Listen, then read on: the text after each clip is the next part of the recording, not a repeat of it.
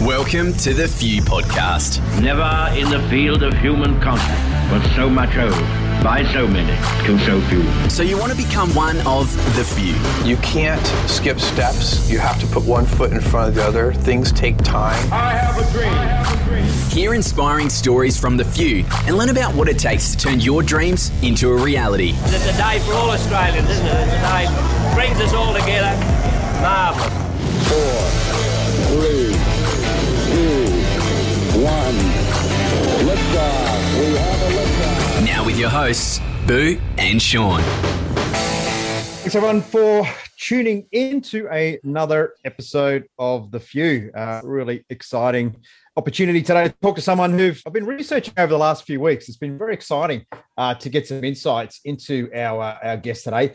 Shawnee, how have you been, mate? I know that you're also pretty excited to see this left field character and some of the adventures that he's been on. Absolutely. No, really looking forward to today. Doing well, mate. Doing well. Looking forward to getting stuck into another great conversation.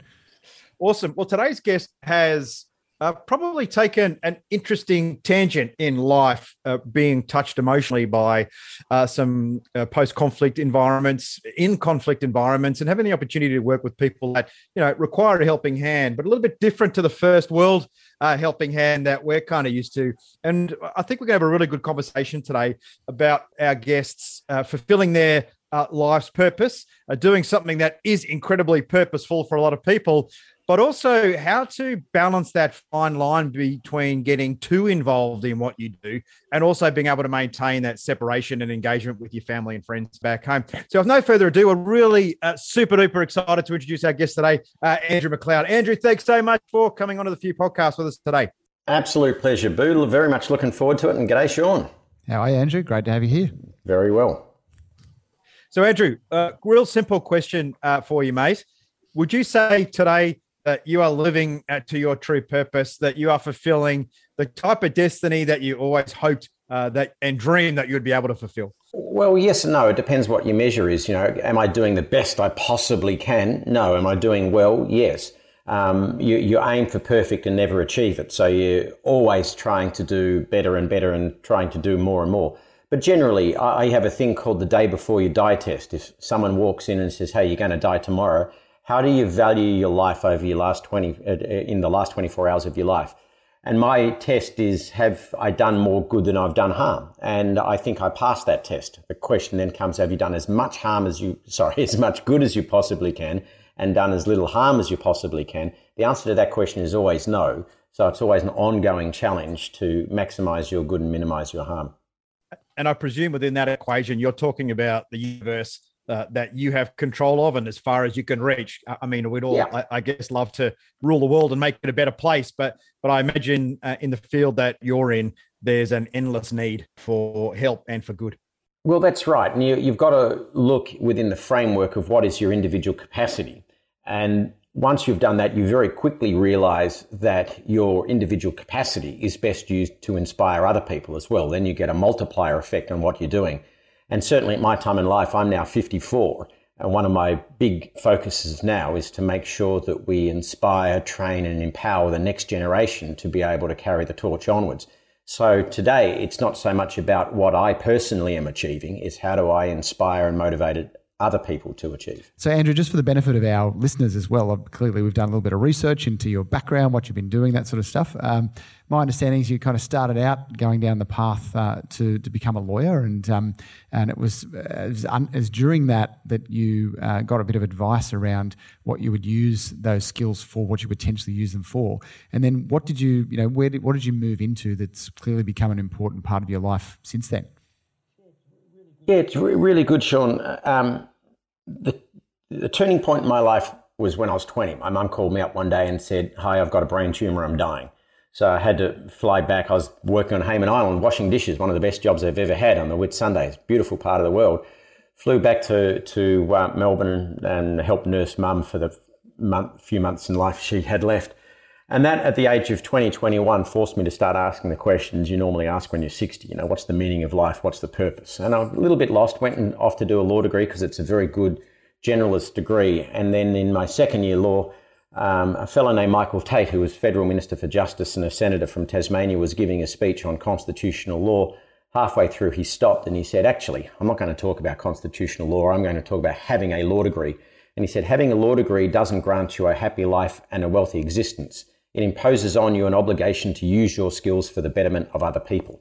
And that just really resonated with me. And I was sitting there in that lecture going, use my skills for the betterment of other people. Well, you can help people in your local community, you can help people in your city, you can help people in your state, in your country or worldwide. And I'm a narcissistic bugger. I think I can save the world. So I thought to myself, well, I want to do things at the global level. And if you really want to do the most good, you've got to go to the places that are the worst. You don't make the world better by working with good and keeping them good. You make the world better by working in bad and making it less bad. That's how you make the world better. So I decided, well, I need to go to some of the worst parts in the world. I want to go and work for the International Committee for the Red Cross or the UN High Commission for Refugees. And in the end, I worked with both. Incredible. And as I understand it too, you would have gone through and seen some really, incredibly difficult and horrific things in your time. How do you create, I suppose, a separation between going to those places, as you say, that are some of the worst, compared to then stepping back into, the lucky country, as we call it here in Australia, where, it's if your, internet connection's not working, or, you can't, your favorite show on Netflix doesn't have a second series, is kind of the most challenging thing you've got for that week. How did you go existing in the two worlds over the last, couple of decades? It's an ongoing difficult challenge. Like when I first got the job with the International Committee for the Red Cross, my job was to deal with arms carriers, ensure that security and access guarantees for aid workers are in place, which means you're dealing with some of the worst people. So I was in former Yugoslavia in the mid-1990s, Rwanda in the mid-1990s. I stood in a Nyakarama church south of Kigali with 3,500 rotting human corpses at my feet, and the smell of that never leaves you, and it doesn't to this day leave you. That leaves permanent scars. And I often say to people, if you're going to become an aid worker, you're going to create a permanent division between you on one hand and your family and friends on the other, because you're going to go through experiences that A, they've not gone through, B, you wouldn't want them to go through, C, that they won't understand, and D, you really don't want them to understand just how bad it is. So you've got to do a number of things. One, I compartmentalize in my mind a lot. So some experiences get locked away in a box, and that box only gets opened in a safe space where there are people who are either well trained in being able to speak through those issues with you, or people who can empathize with you because they've been through something similar. And ex-aid workers are like ex-soldiers. And having been in the Defence Force, I know what both are like to an extent. And one of the things we do miss in Australia is we don't have an RSL for aid workers. We don't have a safe place for people to come back and share the stories. I've been to 6 war zones, numerous natural disasters, gosh knows how many dead people I've seen. And you do need to be very, very careful about when and how those thoughts come back up to your consciousness. And you've got to recognize every now and again, you've got to spend some time with those thoughts back in your consciousness. Otherwise, they will release in an uncontrolled manner, and I would hate to think what would happen psychologically then. And one of the things I did when I came back to Australia is lobbied for additional funding for a post-traumatic stress disorder for returning aid workers. Post-Vietnam, we learned very quickly that we weren't giving enough support to soldiers coming back after conflict. Well, as of today, there is still nothing for returning aid workers coming back. I did get Greg Hunt to work with Julia Gillard in her role as chair of Beyond Blue and got an extra $50 million out of the federal health budget into healthcare, into Beyond Blue for returning aid workers. But that needs to expand, because what does happen, to pick up, Sean, on what you said in the question, when I first came back from Rwanda, my stepmother said to me, welcome back to the real world. I said, no, this is welcome back to fantasy land. I've just been in the real world. And I remember absolutely losing it at one point. I was in a little IGA supermarket in South Melbourne, and a kid was arguing with his mum about the right and wrong brand of potato chips. And I remember sitting on the floor and bursting into tears, because I'd just come back from a country where if a kid woke up with his right arm, his left arm, his right leg and his left leg, he's going to be very, very happy. And here is a kid crying about the wrong brand of potato chips. On the flip side, though, when I now go to the MCG and I watch a good game of football, I get extremely emotional in a positive way, because I look at this stadium with 100,000 people in it. 50% of the crowd's going to be happy, 50% of the crowd's going to be unhappy in a high testosterone game. But at the end of the game, everyone leaves. And there's no flares and there's no violence and there are no riot police separating people like you see in Europe and in the United Kingdom. It's still affordable. You know, what we've built in the society in Australia is something so powerful. And I can sit at the MCG and not just take it for granted because I've seen what happens when society gets really, really bad. Instead, I sit at the MCG and I get so happy about all of these people just enjoying life and getting on well. And in 2010, Collingwood and St Kilda were in the grand final. I'm a Collingwood supporter, and the first game was a draw. And back in those days, they've changed the rules now. If there's a draw, you come back the next week. So you've got this high testosterone game. 50% of people are happy, 50% of the people unhappy. You get to the end of the game, siren goes, and there's no winner. It's a draw.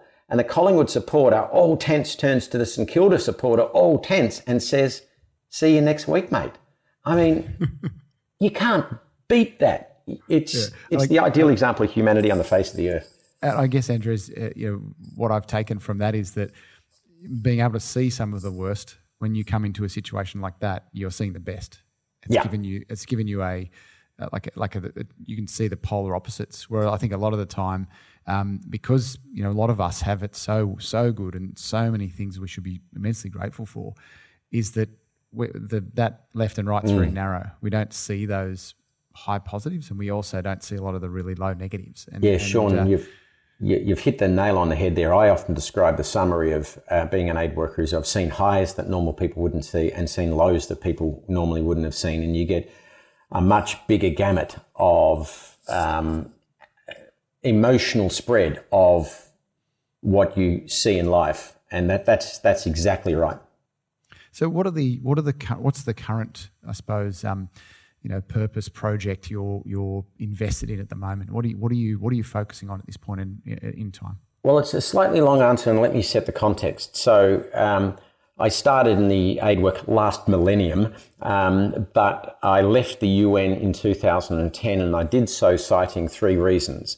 One was lack of efficiency, lack of effectiveness, and lack of desire to be held accountable. Two was I'd come to the subjective opinion, on balance, the system is a net harm. So when people say the UN might not be very good, but the world's better off with it than without it, I'm not sure that's true. And then thirdly, the institutional failure to handle the pedophilia within the aid industry.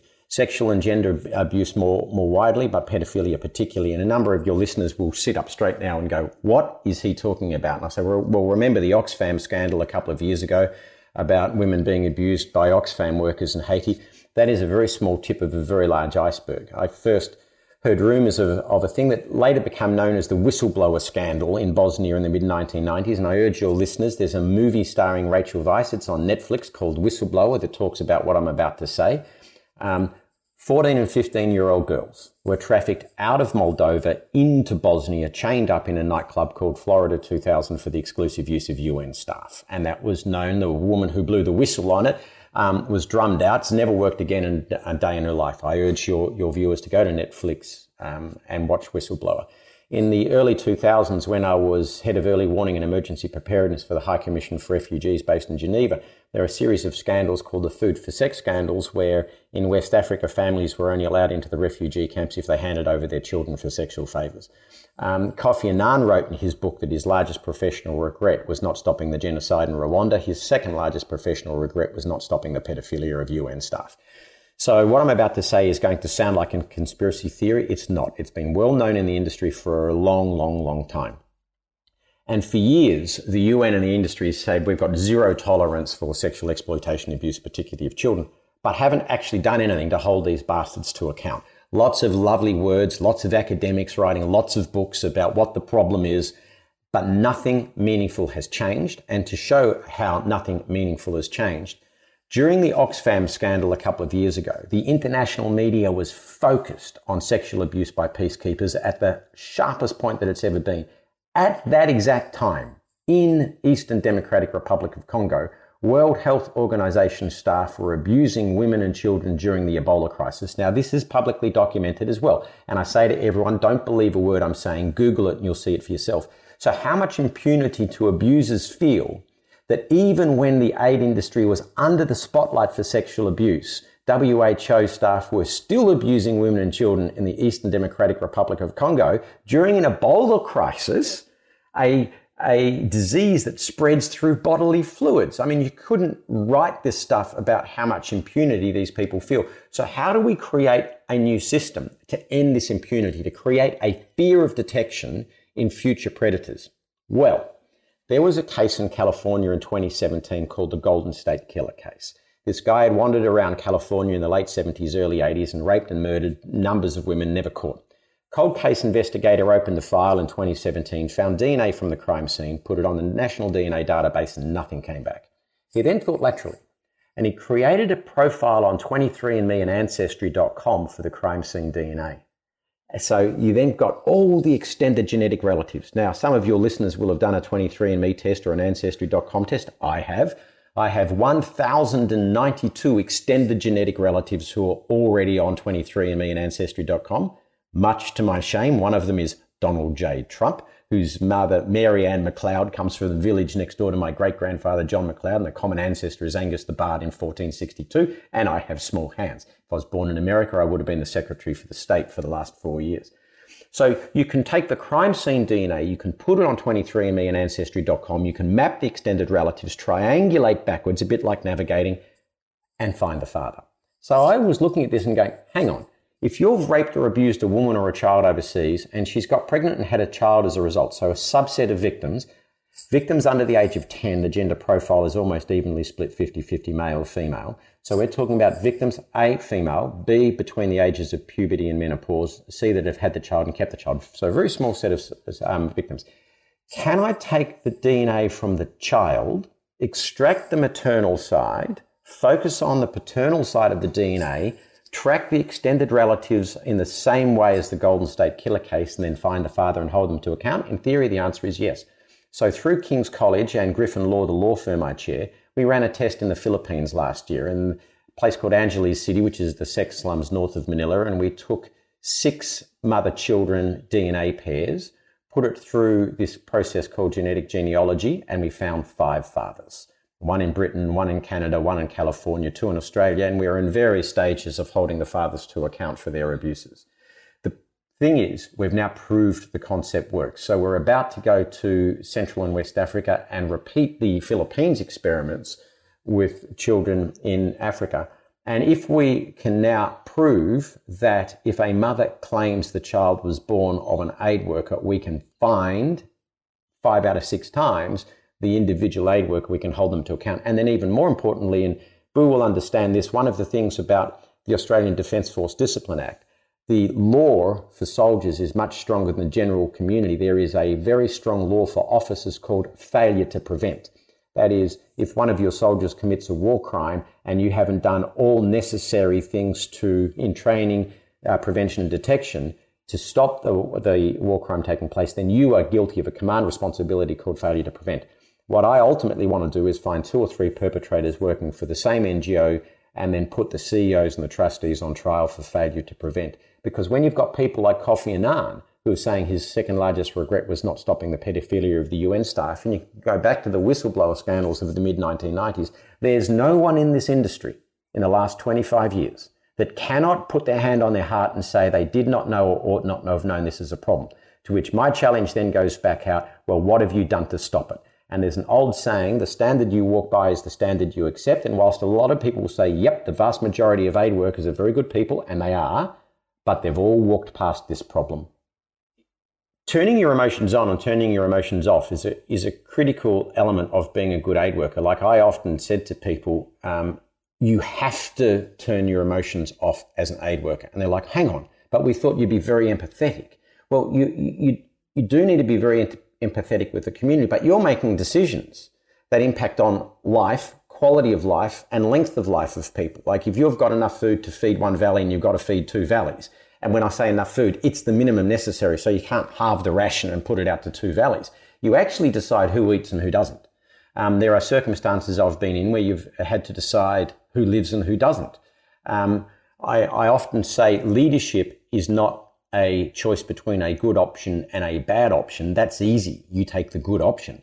Leadership is when you are confronted with two bad options. Do you have the ethical framework to determine the least bad of bad options?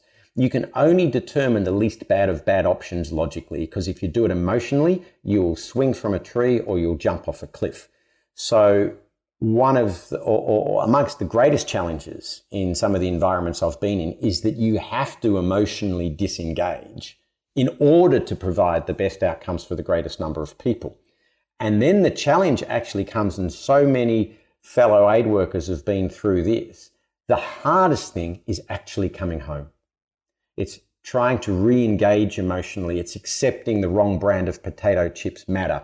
It's understanding the pleasure of the MCG. Actually readjusting back to fantasy land can be very, very difficult because you've got to re-engage emotion then. Yeah, and I think that's a really great insight there too, is that you made it, I guess you make a decision to go and work in those environments from a place of empathy, but if you show up as that, it'll overwhelm you with what you're observing and what you're seeing, and probably, just absolutely break your spirit.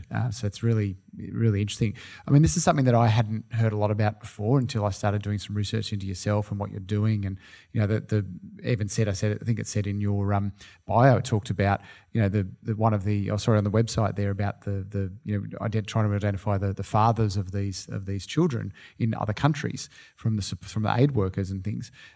Is it they only went to something like 2,500 people, and there were something like 250 children from 2,500 people that they interviewed, which is a tiny, tiny number of all of the possible outcomes. So the sheer potential scale of this thing just blew my mind. I mean, how do people investigate this, and perhaps through some of your your website or information as well? How do people learn a little bit more about it, and what can be done to support that? If people have this is ridiculous, we need to do something about it. How could people get on and support as well? Well, start off, go to heartheircries.org, HEARTHEIR cries, like hearing the cries of victims and hearing the cries of whistleblowers. But understand the scale from a logical perspective again. We all know there was a huge amount of abuse perpetrated under the auspices of the Catholic Church. Well, let me make this statement. There are more aid workers than there are Catholic priests, and more countries than the Catholic Church is present in, with better access to children and controlling food, water and shelter. What makes us think the average aid worker is ethically any better than the average Catholic priest? So what I say is there's not a conspiracy of pedophiles secretly bringing everyone in. There's just this enormous opportunity and no effective preventative action. If you have an opportunity to offend and no preventative action, then the natural consequence is a large amount of offending.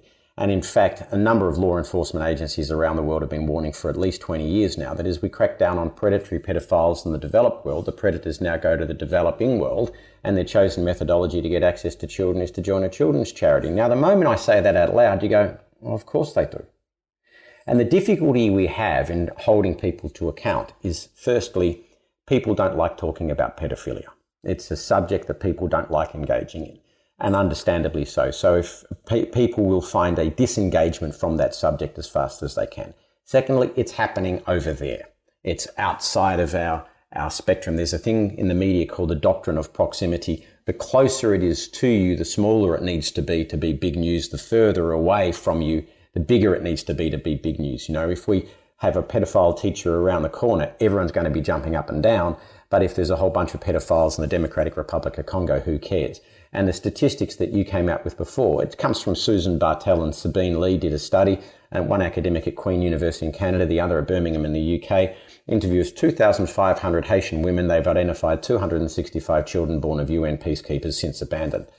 There are 2.5 million women of childbearing age in Haiti. And from only 2,500 interviews, you've got 10%. Yeah. No, one.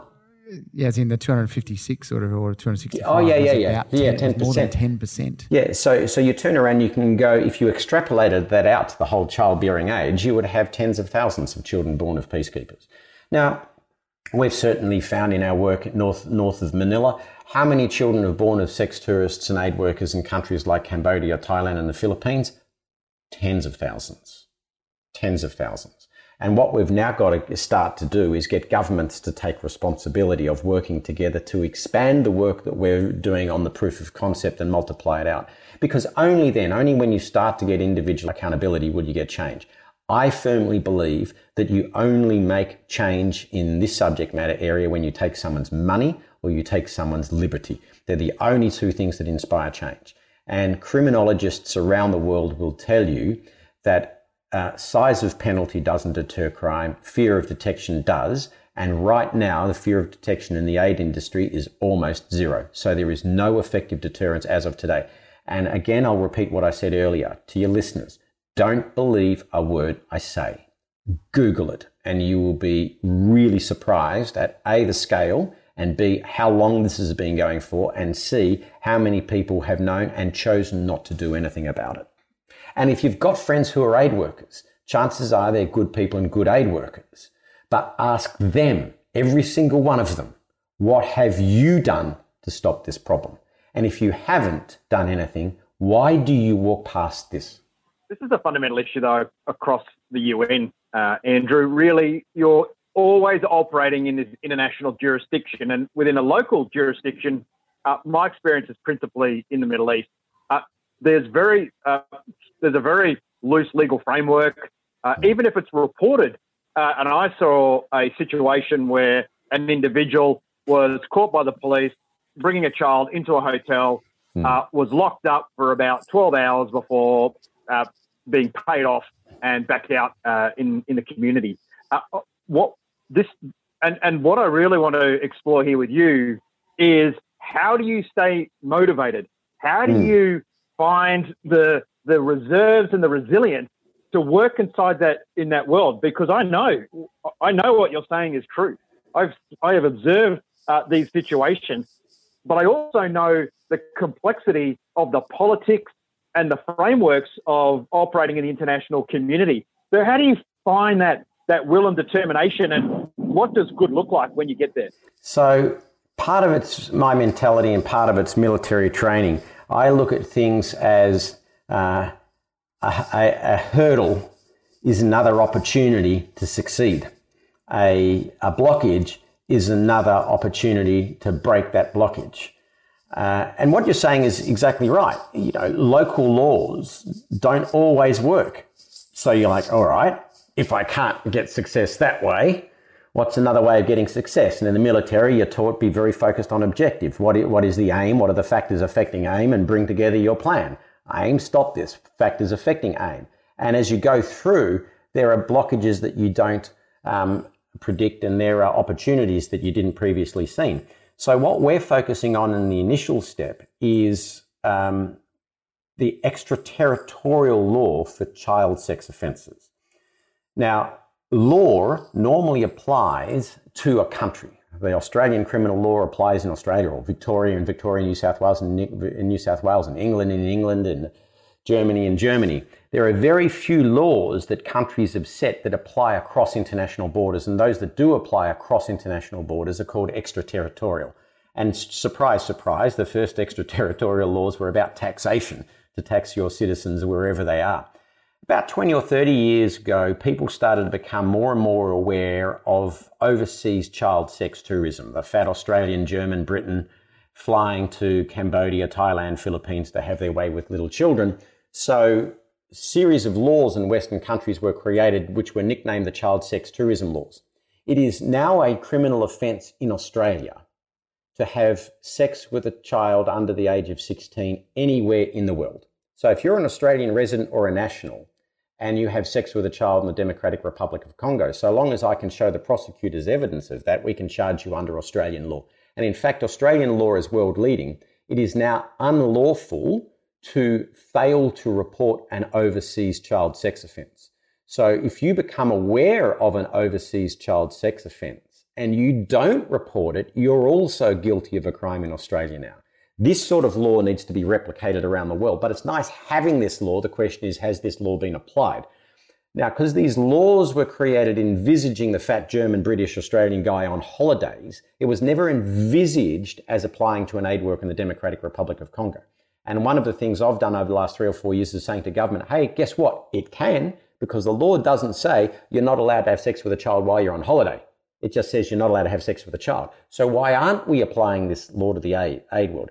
The problem that then comes is a very practical one. How do prosecutors get the relevant evidence? And sex offences are a massively underreported crime, as it is. About 1 in 7 rapes in the UK is reported.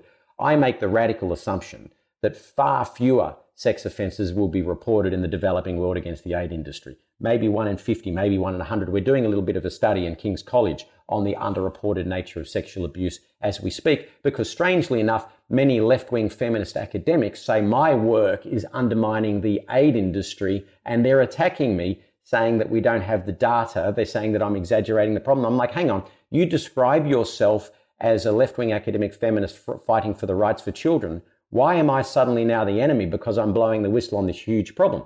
There was a report, and your listeners can look this up. The International Development Committee of the House of Commons came out with a report on sexual exploitation and abuse in the aid industry. Now, this is their words, not mine, saying the entire industry is complacent, verging on complicit, and puts the protection of the agencies before the protection of the children.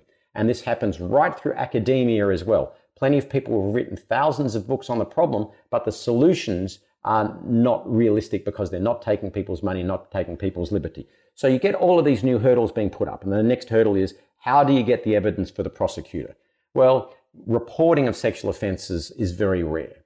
The time it takes to do the initial investigations, what's happened to the custody of evidence, what's happened to the chain of evidence, where is the victim gone? All of these things are very difficult, which is why I've boiled down to this DNA stuff, because DNA allows us to look back in time. If I have a 32-year-old mother, a 20-year-old child, yes, the child was, or the mother was 12 when the child was born, and I get the DNA evidence, and here's the father, and he's from Australia, and yes, it was an offence to have sex with a child under the age of 16, 20 years ago. I go to the prosecutor, there's the DNA of the mother, there's the DNA of the child, there's the DNA of the father, go get him. And if you don't, because the prosecutor says we have limited resources, in most common law jurisdictions, UK, Australia, US, there's the option to take a private criminal prosecution. So we're going slowly, step by step, through Hear Their Cries, the charity I co-founded, we're running the advocacy. Through King's College, where I'm a visiting professor in the genetics and the war studies departments, we're doing the science. And at Griffin Law, the law firm I chair, we will take the private criminal prosecutions pro bono if the authorities don't. But we're just going slowly building up the evidentiary base, because a lot of people are trying to stop our work. And the bizarre thing is the people who try to stop our work describe themselves this way on their websites, not my words, their words: left-wing academic fighting for the rights, left-wing feminist academic fighting for the rights for children. And I'm like, why am I the enemy? One of them went as far as to say, you are a middle-aged white man, you have no right to participate in this debate. So you're right to say, Boo and Sean, that yes, you keep getting these hurdles put up in front of you, and some of them you would never have predicted. I would never have predicted academic feminists would be against this work. I would never have predicted that. But now that it comes up, okay, there's another hurdle. Right, we've got to find a way of getting over that hurdle too. And what inspires me to go to the essence of your question is, you can look at this huge problem and you go, wow, this is overwhelming, I'm drowning. Or you can go, and I see a path to solve it.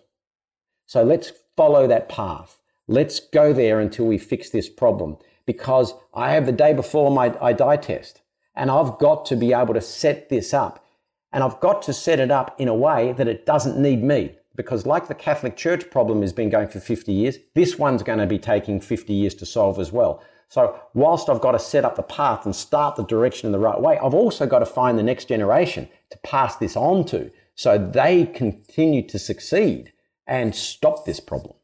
Andrew, it's so powerful, and I know how insanely difficult it is what you're doing. You're soundbiting this.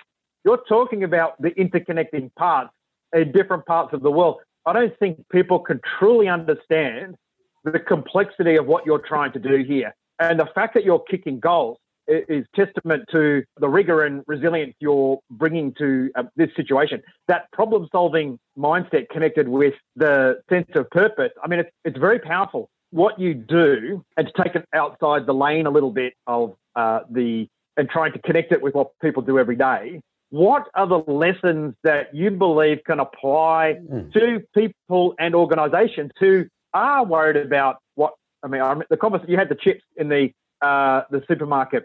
My PTSD moment was in a bar having a drink with someone while two guys were fighting over the best colour leather to put in their BMW. And I had a snap moment. Yeah. But what are the lessons that the first world are people who don't get exposure to this? What are the key things that they can learn from someone like yourself that has gone out there, that has extended themselves, has pushed their emotional limit all the way to the limit? What are these top 2 or 3 transferable things we can bring out of that world to live fulfilling and content lives in the normal inverted commas world? Right. Number 1, focus on your goal. Know what you're doing and why you're doing it. And if it's a big, hairy, audacious goal, as they call it, break it down into bite-sized chunks and identify the next foundation part that you will go to. Like, I want to end child abuse in the aid industry. Am I going to succeed in that in my lifetime? No, I've got to make sure I hand over to the next person. So how do I measure my success? Well, for example, when the International Development Committee released its last report on sexual exploitation and abuse in the aid industry, it talked a lot about my DNA work. And it's written there now in a parliamentary report. So I've now got a new foundation. So now there's a parliamentary report that talks about the size of the problem. This was 2 years ago, so I'm now not a crazy lunatic fringe guy. It's actually in a parliamentary report.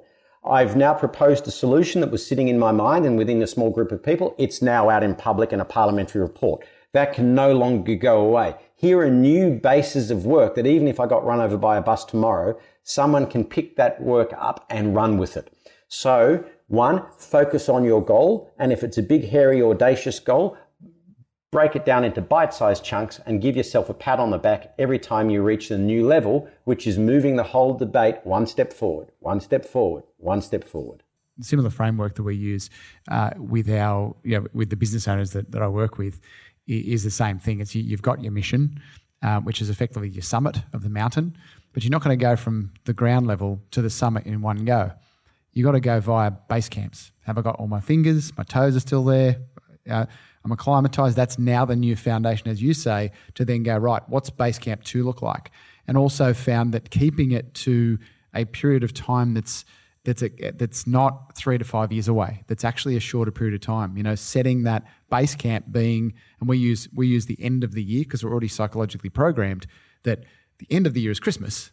And then everything stops for like 3 or 4 weeks and then the world comes back to life again in the new year, right? So we thought, well, that's already a pre-programmed psychological, start finish point. Let's use that. So by Christmas, this is where we will get to. And then as you approach there, you go, right, well, what's the next base camp? And it's very similar to what you're saying. It's just have those key milestones and steps to move forward. And here's one of my key milestones, which is going to sound a little bit weird. What's my exit point? Because if we know this is a multi-generational challenge, when do I say my bit's done? And this takes a lot of emotional intelligence to be able to understand when is the right time to give it up. This applies in business too. Like Cornerstone Capital, I sat on the board of for a number of years. I was on the foundation board, and every startup company has this same problem. It's called founder syndrome, particularly when the CEO is the founder of a company. When do you get to the point where the CEO should hand over to another person? Whether it's an NGO or it's a charity, or if you've been coaching the local football club for 20 years, when should you hand over to the next person? It can happen at a national level. Like Musharraf's biggest problem in Pakistan, in my view, was he thought he could solve all of Pakistan's problems in his leadership. No, he needed to inspire the next generation. Same with Paul Kagame in Rwanda.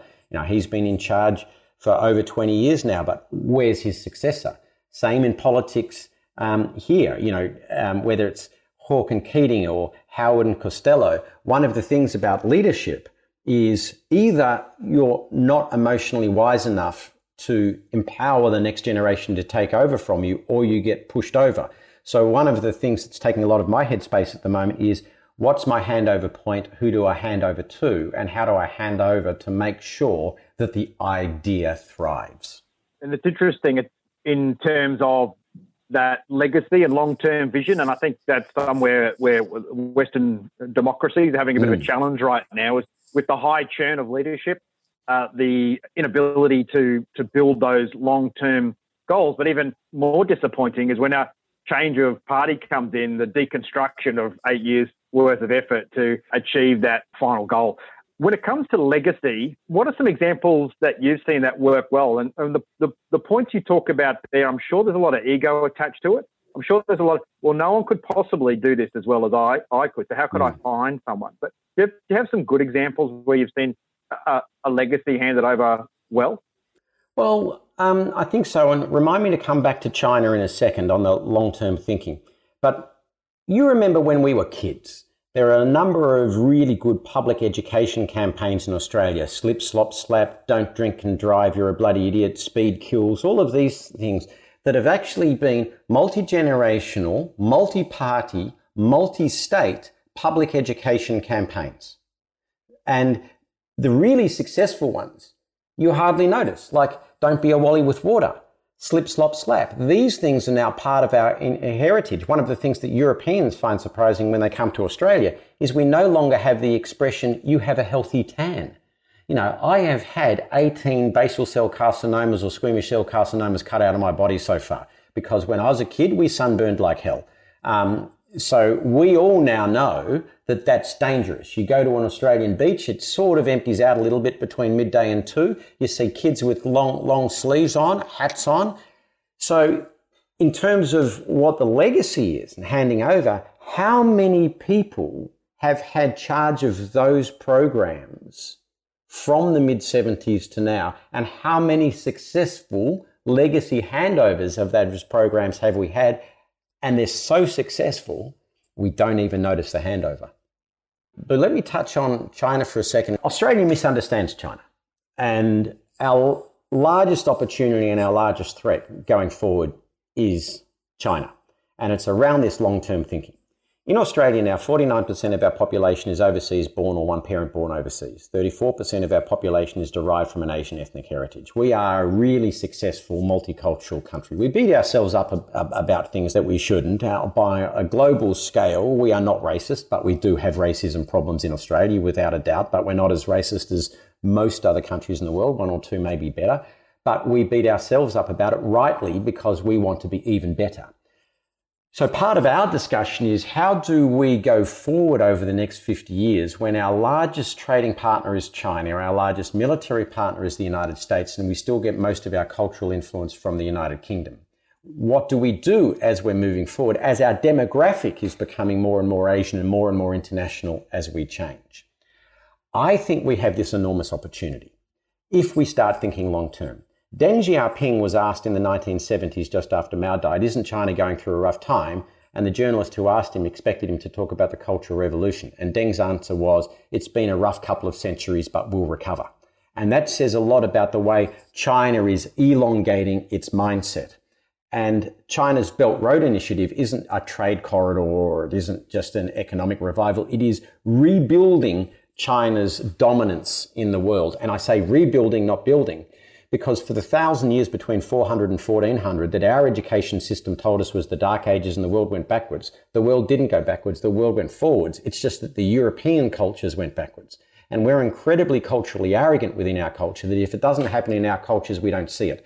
So we don't understand the full power of what's actually happening with the Belt Road Initiative and indeed the Shanghai Cooperation Organization that China has built, which now has Central Asian states, Mongolia, Russia, India, Pakistan as part of it, i.e. over 50% of the global population. We're still worried about the G7 when a lot of the world-making decisions are made in the Shanghai Cooperation Organization. And a lot of your listeners will now be saying, I haven't heard of the Shanghai Cooperation Organization. And that's the point, that we're not seeing things outside of our culture. Let me bring this into a very focused subject matter for a second. Michael McCormack, the Deputy Prime Minister in Australia, has been complaining a lot about the Chinese fake photograph of the Australian soldier executing the Afghan kid holding a goat while standing on an Australian flag and an Afghani flag. I'm going to draw a really fine line here. Is that a fake photograph or is it a piece of propaganda? A fake photograph is a photograph purporting to be an actual representation of events.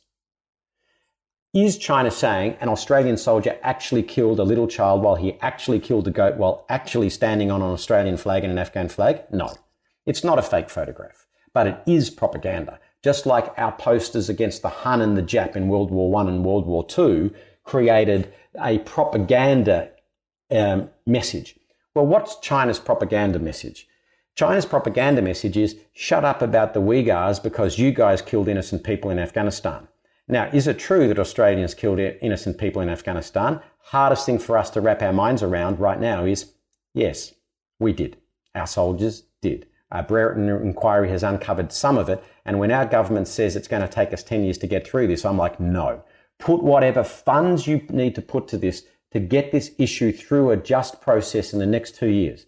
Because for every year, this Brereton inquiry and the results of some of the war crimes committed by Australian soldiers in Afghanistan is still hanging over us. We have no credibility to counter China in what we're doing. And think about this in the cultural context. In Asia, you do not make your negotiating partner lose face. How angry have we made China that they're now making us lose face? Because again, people like Michael McCormack have stood up and said, China needs us as much as we need them. To which China's gone, really? Really? Watch. Cut barley, cut beef, cut wine, cut international students. And Michael McCormack is saying, but they need our iron ore. So what's China doing right now? They are stockpiling iron ore like mad. That's why iron ore prices are so high right now.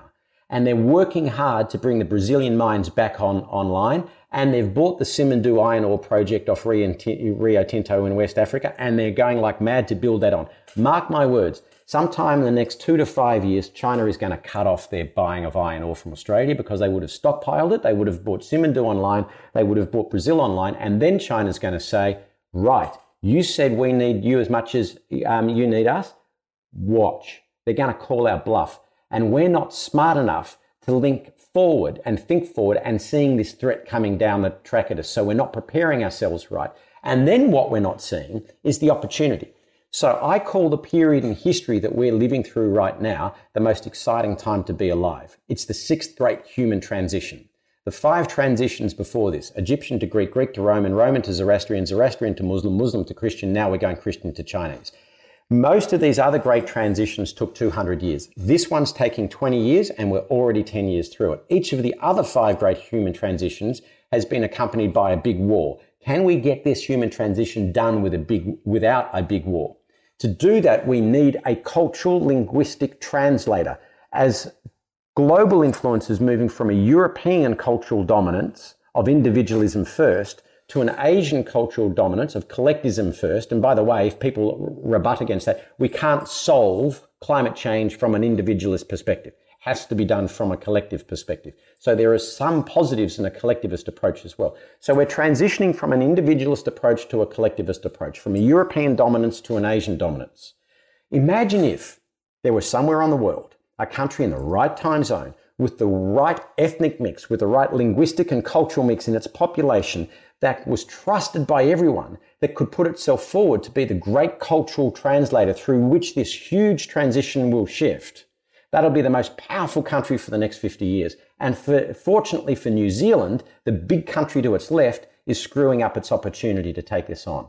We are so short-term in our thinking that we are not seeing the great change that's happening in the world and the great opportunity that we in Australia could grab with that if we create ourselves the position of being a trusted partner for everybody.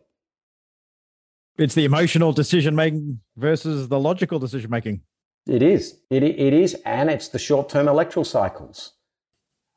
I think what you see there, and if we translate it into business, we've got an organization that has very good marketing. Propaganda is just a form of marketing. It's the same as Winston Churchill, same as every other era. There's long-term vision, patience, all attributes that the individual meritocracy type of framework that's championed by America is limited in its life cycle. Because once you accumulate all the wealth in the top 1% and we lose the innovation that brought us out of the 40s for that 60 years out of World War II, we start to see what's next. Whereas that holistic, inclusive approach, where long-term approach, centuries approach that China has. Boo, can I just jump in there and make a point? Because it's not just the centuries approach looking forwards. It's also a centuries approach looking backwards. And we've had a very culturally arrogant approach to history. Like when I was a kid growing up in Australia, history started in 1770 with Captain Cook. We actually now know there is millennia, tens of thousands of years of history in this country. For example, there are foundations of stone buildings in Western Victoria that predate the pyramids.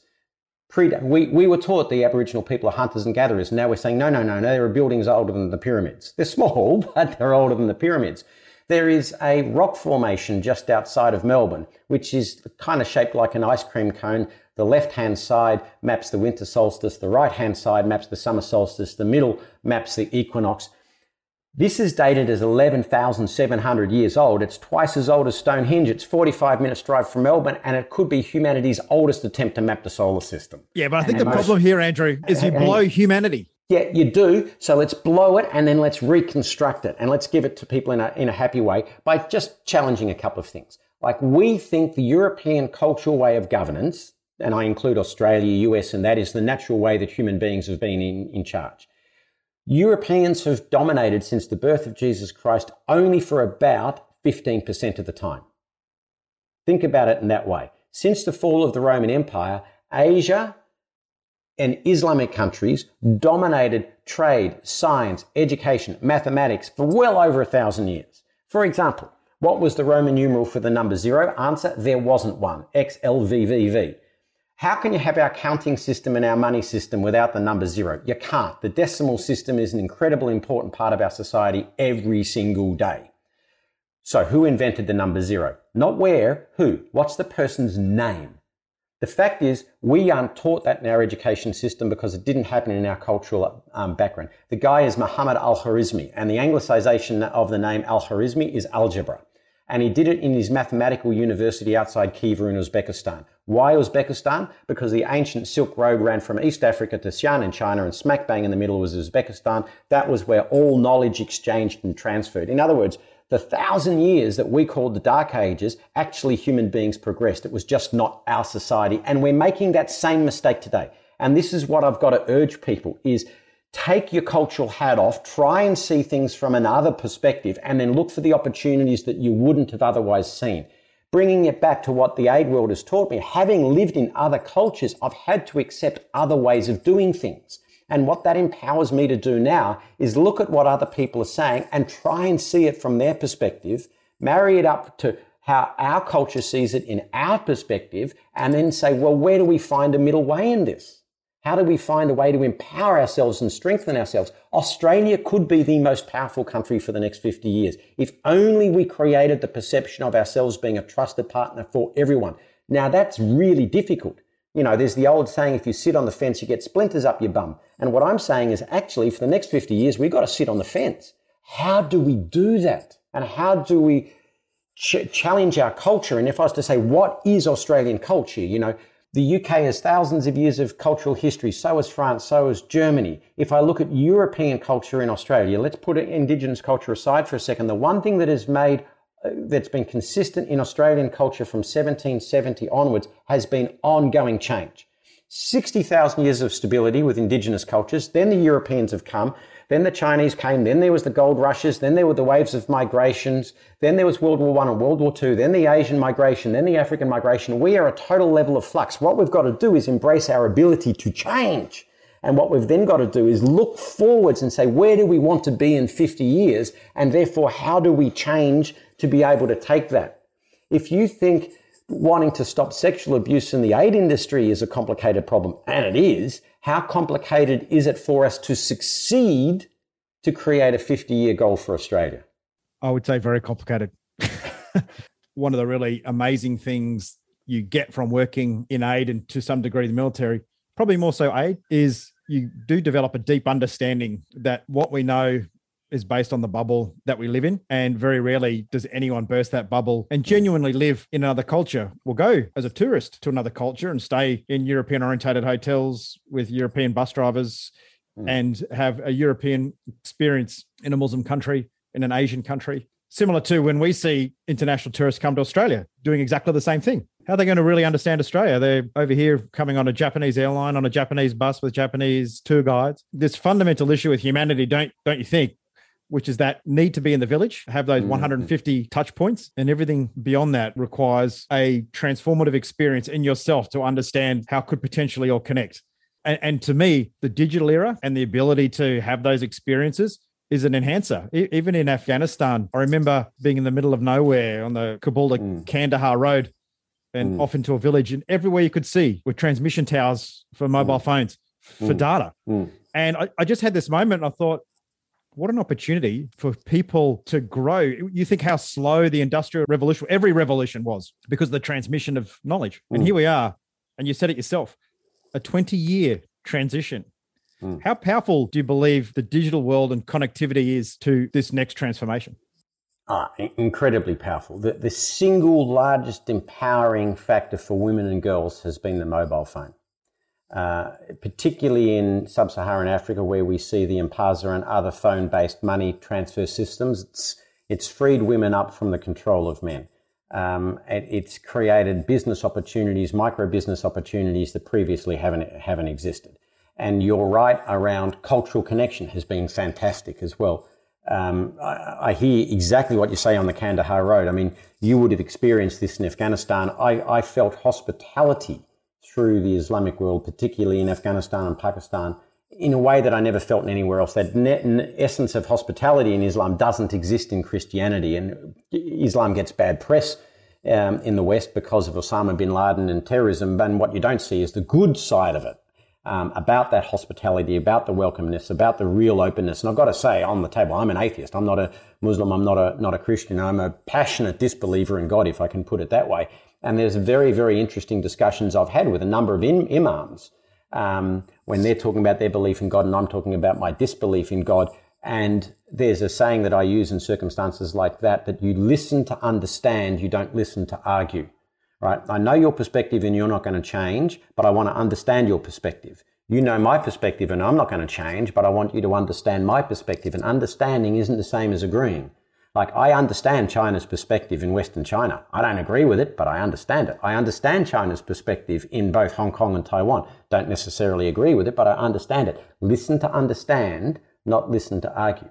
However, the way you put the question is really important. How powerful is technology? Oh, very powerful. Is that a power for good or is it a power for bad? Well, both. And I remember when the internet started, back in 1999, my stepmother said to me, oh, isn't this wonderful? Love is going to spread throughout the world. And I said, well, so is hate. And mind you, I'd just come back from Rwanda. And I said, hate spreads faster than love. And it does. Hate does spread faster than love. And we see this through anti-vaxxers, dissemination campaigns, the stolen election rubbish in the United States. All of this, the conspiracy theories of hate spread much faster than the conspiracy theories of love. So while you're right, technology is an incredibly powerful enabler, it's also got a dark underside. And we need to be incredibly aware of the dark underside and find ways of combating that whilst celebrating the good. So Andrew, clearly today there's been incredible conversation and had no idea where it was going to head. It's been somewhat confronting, and I'm sure some of our listeners will feel the same as well. And it's been eye-opening. It's been incredibly inspirational. And what I'd love to know is if you went back with what you know now, you went back to a younger version of yourself, maybe in your mid-teens or something like that, with a piece of advice, life advice, what would you actually say to yourself? I'd probably say what I just said then. Really understand what I mean by listen to understand, not listen to argue. You're not always right. Think about it from someone else's perspective as much as you probably can. Tolerance. Patience, and then the expression that I live by, it's called the serenity prayer. As I said, I'm an atheist, so I don't necessarily believe in God. Give me the strength to change the things I can, the serenity to leave the things I can't, and the wisdom to know the difference. And I actually live by that nowadays. You choose which challenges to take on, and the other ones, don't let them bother you. Thanks, Andrew. Very powerful and thoughtful. I haven't had a conversation like this for a while. My best mate who I started my first company with, he's the only one I can sort of chat to and talk about what it was like. We set up Afghanistan's first mortuary business, and that was, or service, and that was confronting, shifting people in and out and about Afghanistan as the result of everything, and just learning the difference between the way a Christian celebrates death versus a Muslim, but being able to pull a team together that, despite all of those differences, at a very important part of the life cycle, the end, you can still work together. You can still come up with a plan. You can still understand each other. Well, matey, I'll say to both you and Sean, next time you're in Melbourne, there's a barbecue in my back garden and a couple of bottles of red wine that need drinking. So whenever you're here, there's a standing invite to come here. Let's pop some wine. There's a sofa bed if we pop too much wine, so you can crash on that. And let's have these chats face to face as well, without a video recorder going or audio recorder going. Excellent. Sounds great. That sounds wonderful. Thanks for the invite. Well, thanks, Sean. Thanks, Andrew. For those of you interested in reaching out and finding Andrew, do what I did. Google Andrew Macleod, but that's with an M-A-C. Also, Andrew is represented by ICMI speakers. Touch base at ICMI if you want Andrew to come and have a really meaningful discussion with your organization. And I think some of the issues around an adaptive mindset versus a fixed mindset in today's world are very powerful. So thanks again, Andrew, for coming on the podcast today. Really appreciate your generosity. Pleasure.